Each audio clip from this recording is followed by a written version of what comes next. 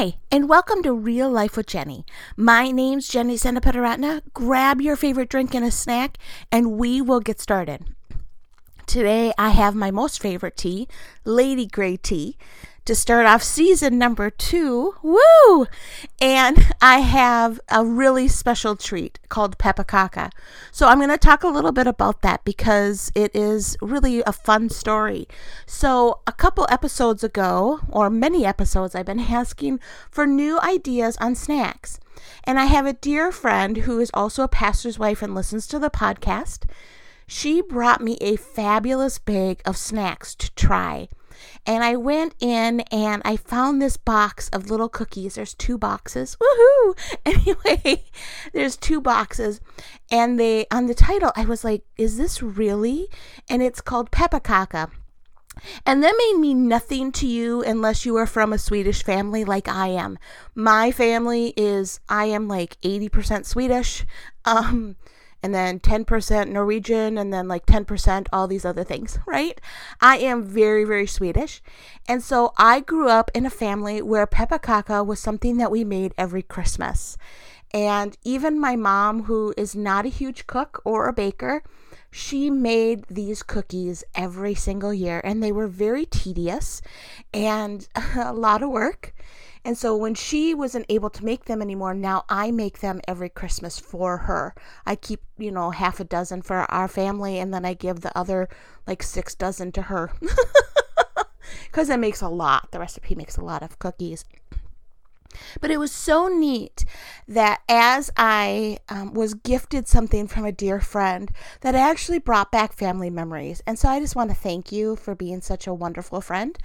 And just that God gave me something that was really fun. So now I'm eating what I would think of Christmas cookies in May. Woo!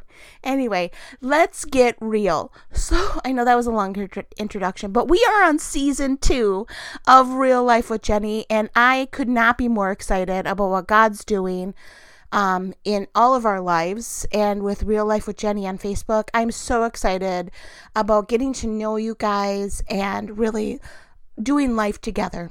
And that's my whole goal, is a community where we can be real and we can cry and laugh and encourage one another.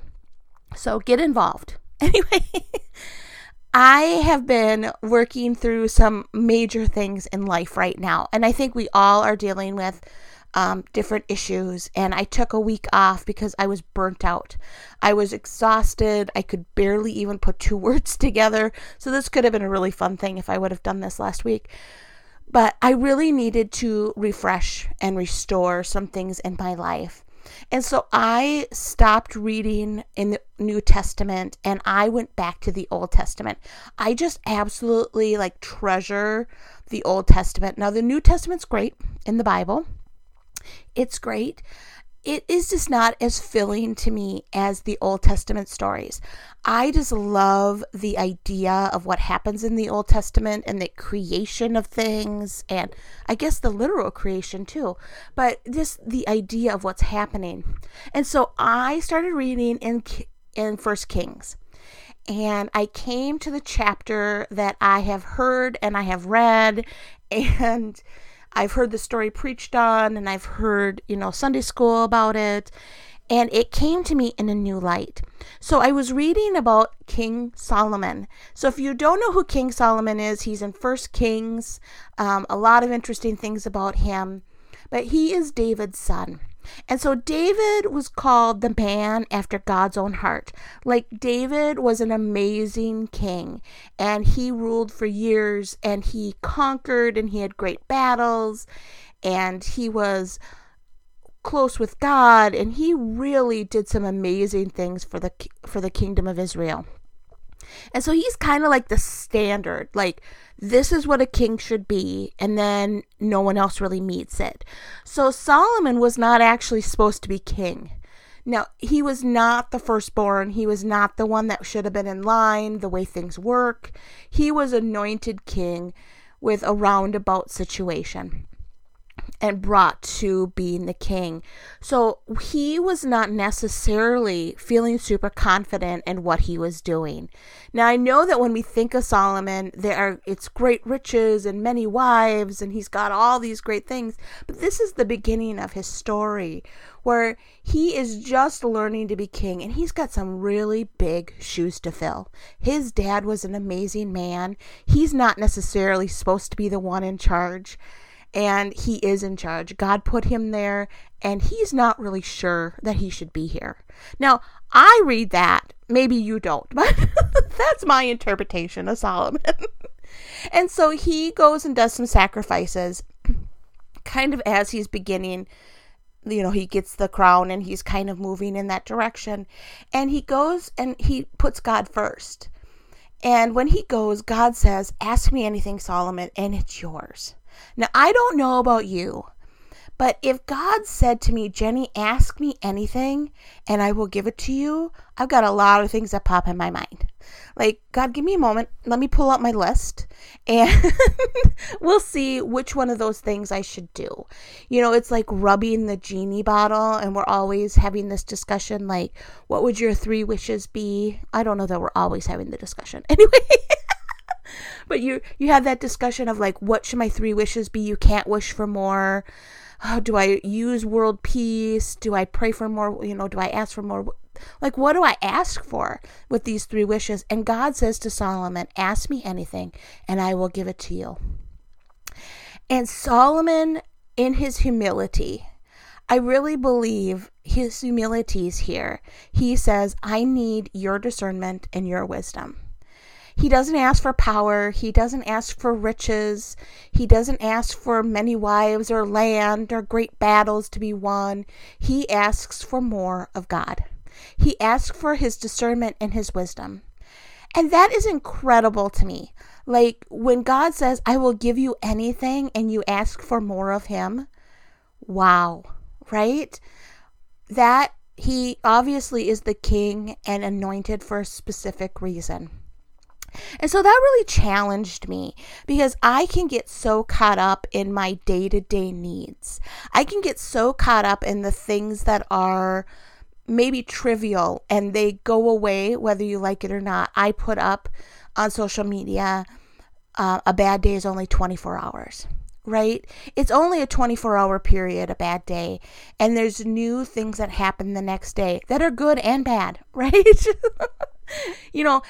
Some things can move over to the next day, but really a bad day is only 24 hours. And so often we're focused on those 24 hours and what's happening, and asking God to help us in that moment, when God's saying to us, "Ask me and I will give it to you." It's like a little kid.